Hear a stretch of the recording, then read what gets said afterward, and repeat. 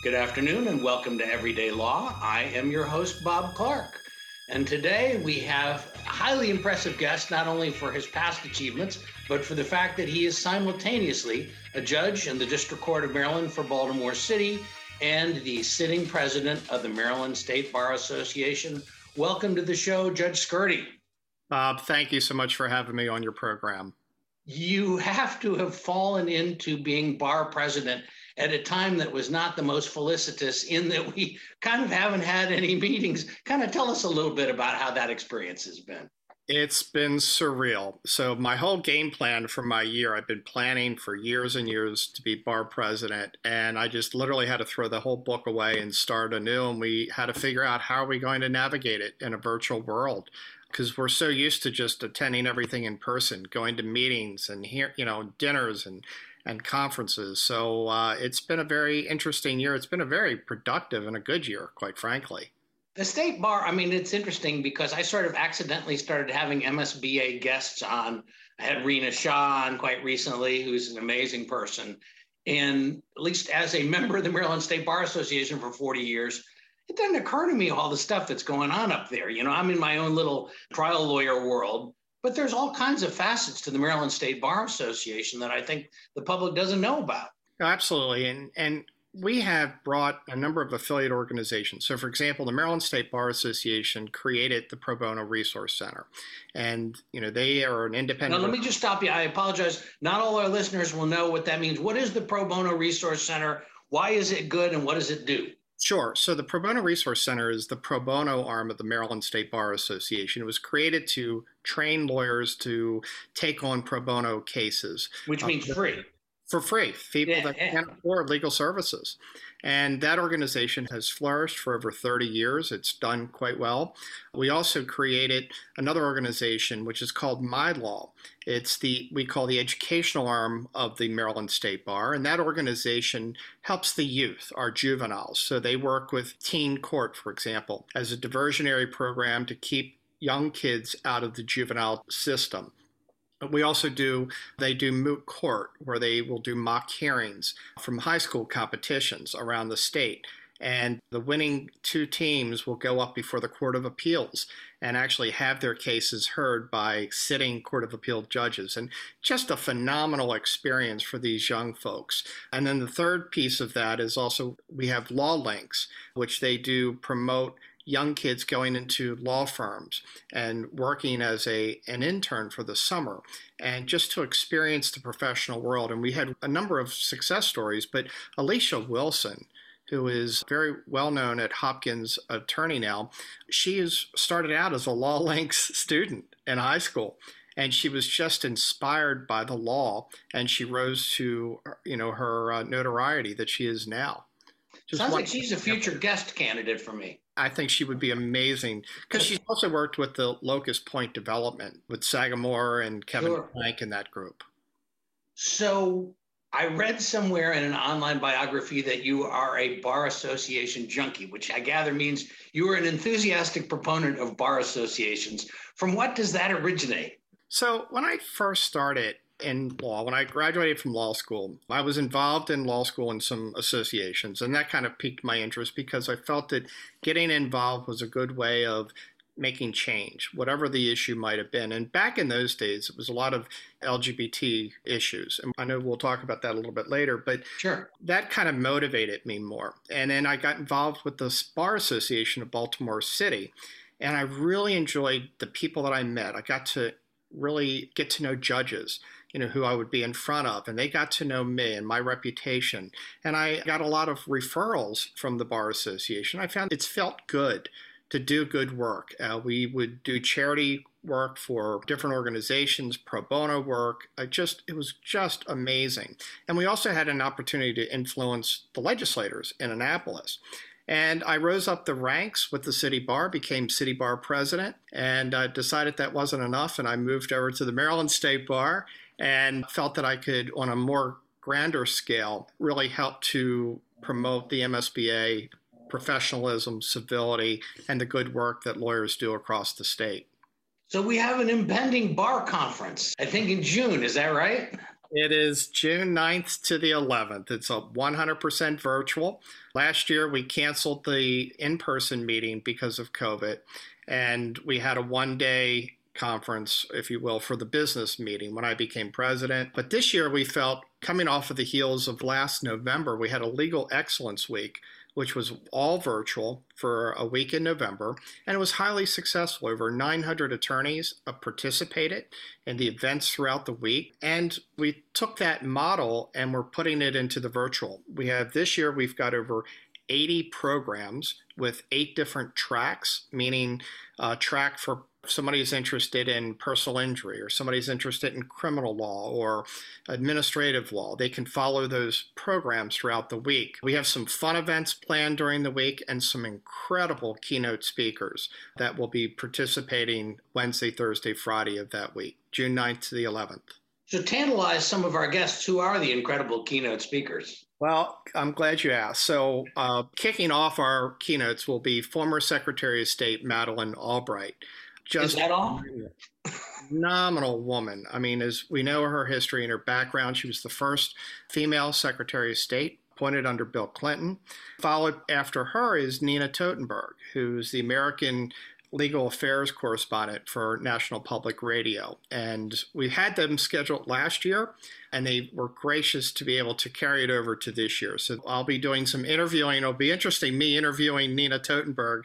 So I know. That's very exciting. Very cool. Very, very cool. Yeah. We just confirmed a conversation with Tina Chen. Tina is the CEO of a company called Time's Up. They work with victims of sexual harassment. And her background is very interesting. She's former chief of staff to Michelle Obama and was the assistant to President Barack Obama in the White House. So she's got an incredibly impressive background. In addition, we just confirmed, this is literally within the last hour, Bob, Amy Klobuchar. So we are thrilled beyond belief. She's a senator and former presidential candidate, and we were really excited to confirm that she will be speaking as well. And then our final keynote we have is a gentleman by the name of Robert Glazer. He's the CEO of a company called Acceleration Partners, and author of a book called How to Thrive in the Virtual Workplace, which is very timely given what many law firms have had to convert to in a virtual world. So that is a natural segue into how is it being a judge in the COVID era? So, the courts went through some transition, trying to figure out how do we provide access to justice. We never shut down our bail reviews. Those always continued, although they were being done virtual through video. We would go into work every day, and we had very limited dockets. But, of course, all the personal protective equipment was up. We had plexiglass in front of each of the benches and social distancing. And eventually, as we moved into different phases, more people in different types of dockets would continue and resume. What has been really interesting is I was tasked with creating a remote docket for some of what we call the citations. So if somebody gets a parking ticket or a red light camera ticket or a speeding camera in Baltimore City, we created through a team of my colleagues a 100% remote docket. So these cases could go forward. And in pre-COVID days, we would have maybe 10% of the people would show up. It's a cattle call. 200 people were called to come to court. 10% of those would actually show up. Now, with the virtual hearings on Zoom, we're getting an 85 to 90% appearance rate, which is phenomenal. It just tells you that we're giving people access to the courts, access to have their case heard, and they don't have to take off a half a day of work. And one of the interesting phenomena about this is that we have found that people that usually get these types of citations, the parking tickets, the red light camera, are not from Baltimore City. They're from outside of Baltimore, where they've come into our city to go to a venue, see a baseball game, or go out to dinner, or go to the Hippodrome. And, they're confused as to about where they can park or, the streets, et cetera. And they're participating. I actually had one person call in from the Dominican Republic. He happened to have been in Baltimore for the day, ran a red light, And well, he made a right on red, but he didn't stop. And he was in Doctors Without Borders, but he really wanted to have his case heard. So that was really a phenomenal, really cool effect. So you could do it by phone in addition to doing it over the web? Yep, they can call in by phone if they don't have internet access or through Zoom. And so these dockets, I think, are going to stay. I think Chief Judge Morrissey's impressed with it, and other jurisdictions are starting to do it. Prince George's County, Montgomery County, Baltimore County, because it works. And we give people 2 weeks to make payment, and we have a 100% success rate with regard to that. People are just thrilled to be able to participate. That's a fantastic development because, I'm predominantly a personal injury lawyer, and we'll go to district court and they'll have a million cases set up and you can't possibly reach them all. And people will take a half day off of work. Sometimes they take a full day and then they got to come back 3 or 4 months later. And I guess the inevitable question is there something about the nature of those trials that makes it so you couldn't do it over the web, or how do you feel about that? Sure. I think there's certain types of cases that, as a judge, I have to be able to look at the person's facial features and watch them as they talk and just observe their demeanor and just different things that the nuances you can't pick up through a Zoom call or over the phone. And I think also, as an attorney yourself, being able to judge the credibility of the witness that you have on the stand and be able to cross-examine in a way. And just those nuances, I think you lose on Zoom. And I think that the in-person is necessary. But we're doing a lot of damage-only hearings, meaning that the person says, look, I agree it was my fault in the accident in a civil case. Let's just let the judge make the determination as to how much should be awarded. And that is a little bit easier because you're not judging the credibility. You're just looking at medical records, listening to the pain and suffering and the aspects to make it an appropriate award.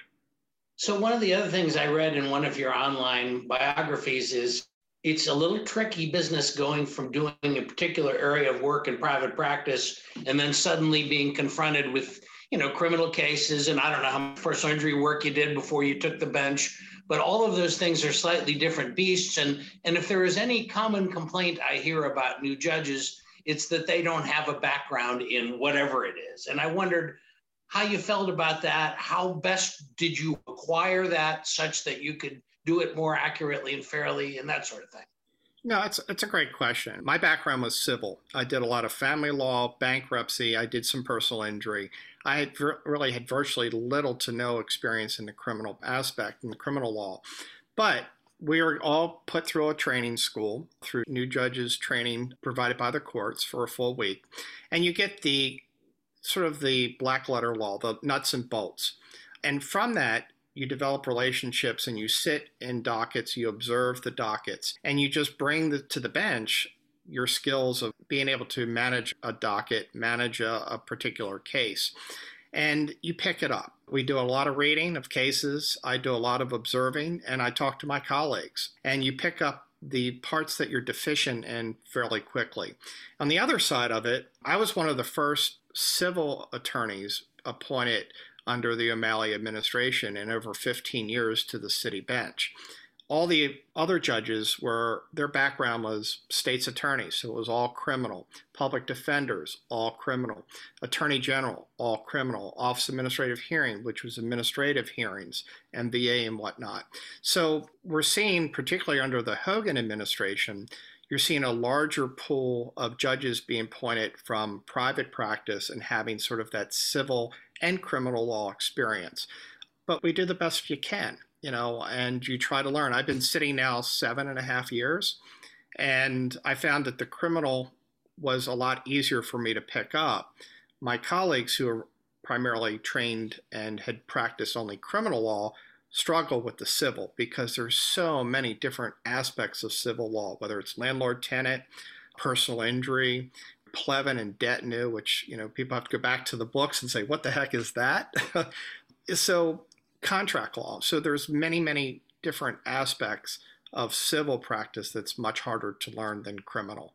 So you really, and this is something that we've talked about previously on some of our shows when we're kind of giving people nuts and bolts of the Maryland court system, but you are really in the frontier court of justice there, that the district court is the court of first resort. There are rights of appeal from the district court. You get to the circuit court, you're dealing with district court appeals and jury trials and matters involving more substantial amounts of money. It's got to be kind of exhausting mastering all the different things that you've just described. Well, it's exciting. So I would say that's a better way to describe it, because every day we're presented with different issues and different types of cases. And I like volume. I like the ability that we're the court that most Marylanders come in contact with, as opposed to the other courts, the circuit or the courts of appeals. But, we have the ability to do justice and to give and hand out fair, whether it's a sentence in a criminal matter, and give people opportunities for not repeating their offenses and getting them help with drug court or getting them a job. One of my colleagues developed a reentry program for misdemeanor offenses of folks to help them get employed and get back out in the community and earn a living. And it has been such a tremendous success because it gives them opportunities. And usually if somebody's got a criminal record, to get a job is a huge impediment. And so this is a way that helps them get back into the working system, earn a paycheck, and become part of the society. And that's been really rewarding. On the other end of the scale, you've got the parking tickets and smaller citation type issues.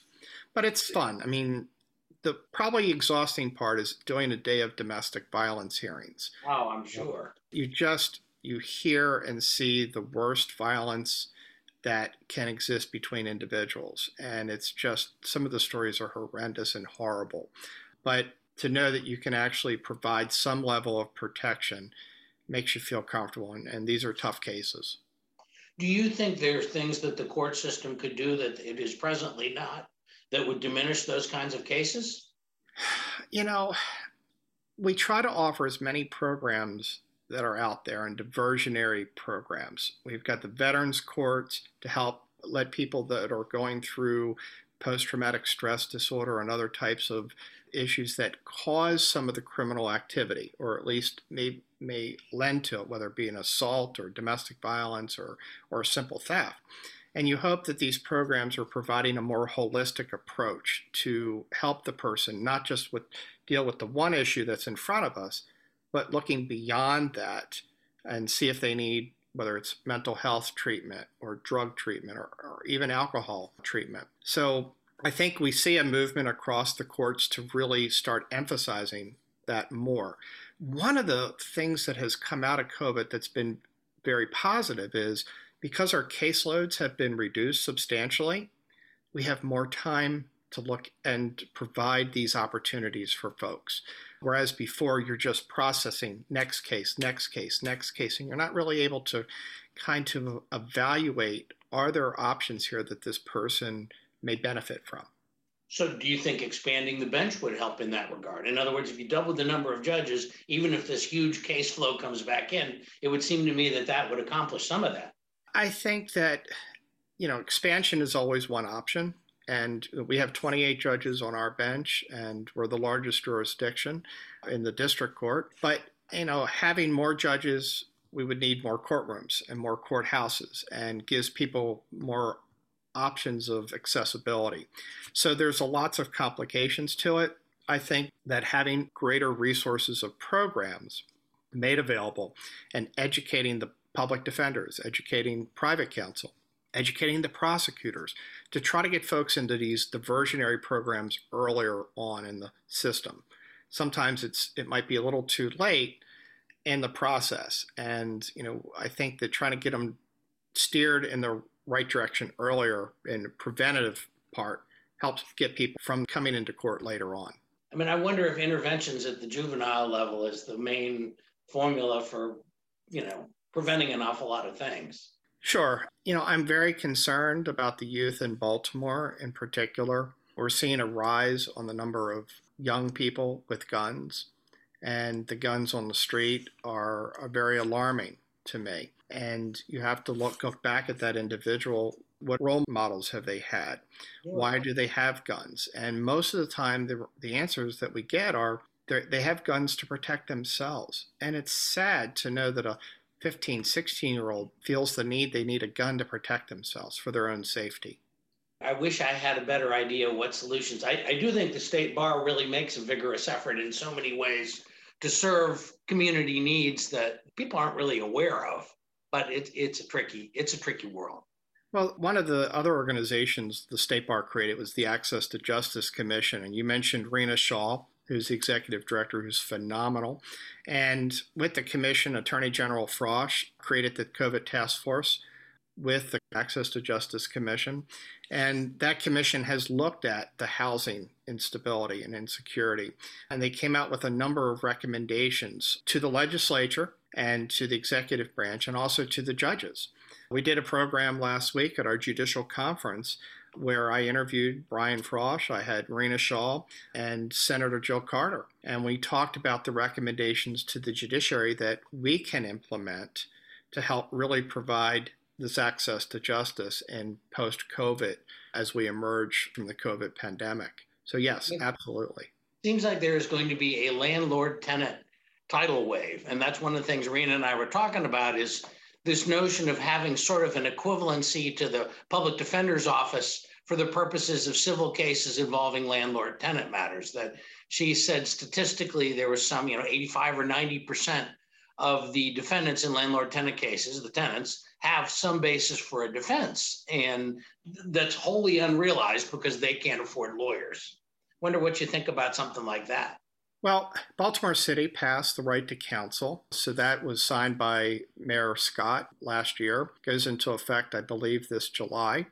And that's going to be an interesting model to watch. It's modeled after San Francisco and New York City, which also has right to counsel, and I think also Philadelphia.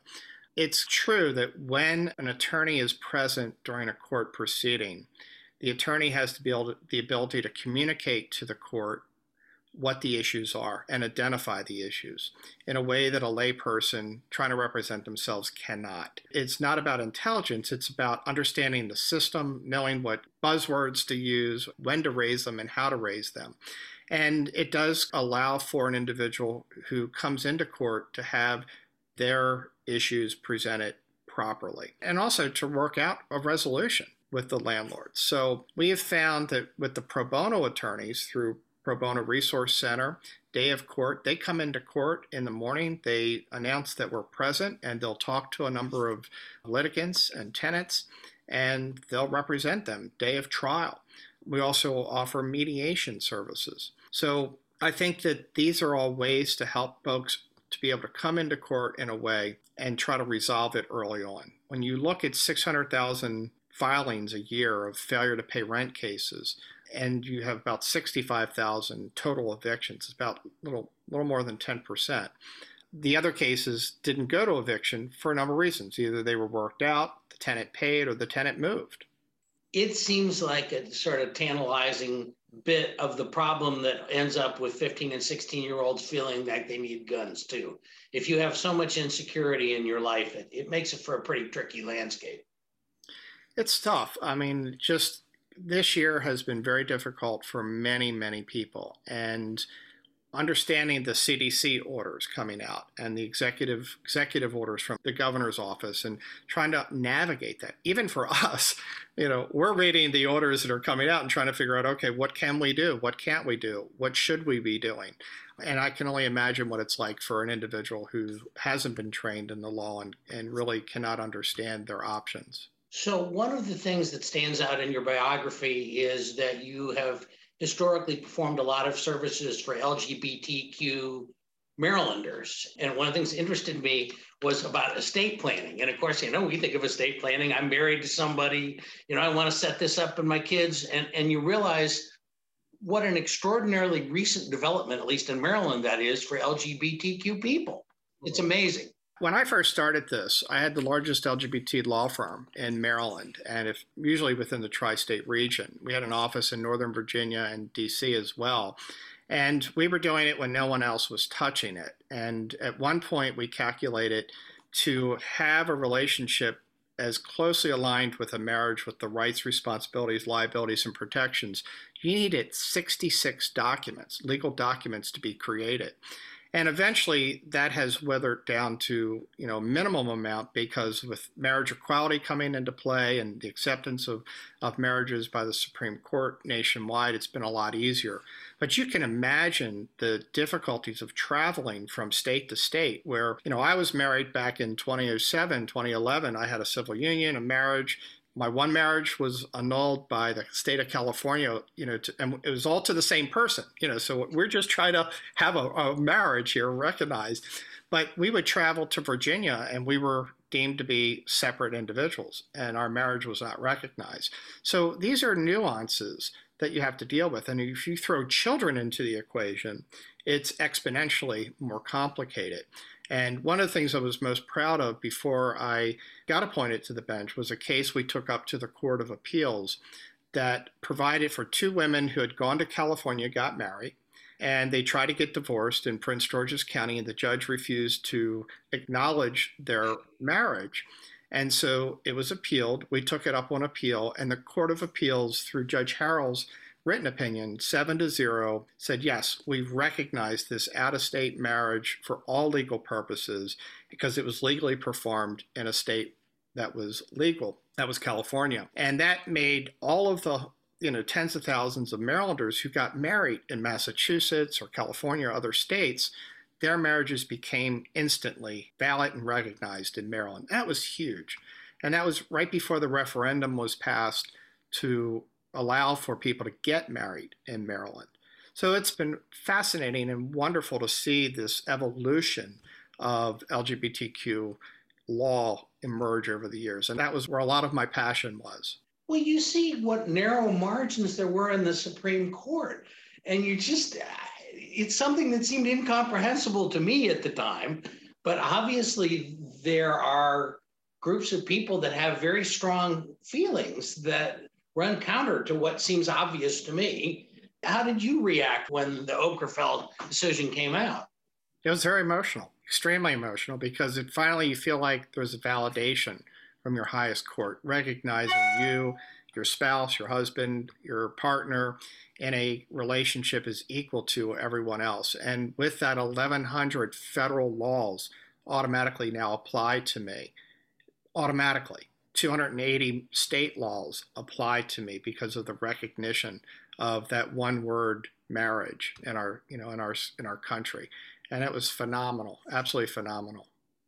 Do you worry about the present Supreme Court regressing in some way? I don't, because look, the court has a lot of precedent that they have to rely on. And I think there's a strong respect for what's called stare decisis, presidential law, that cases that have been decided, unless they make a determination that it is so wrong they need to overturn it and go in a different direction. I don't see that happening. In addition, the ramifications of that are going to be huge because, to give folks rights and then take them away in different pieces, I don't see the court doing that. At least I would hope not, even with the current makeup of the Supreme Court. So I know I have to wind things up, but I have to ask you one thing. How fun was it to go back and give the commencement speech at your law school? Well, actually, I'm giving it on June 19th. It's coming up. Okay.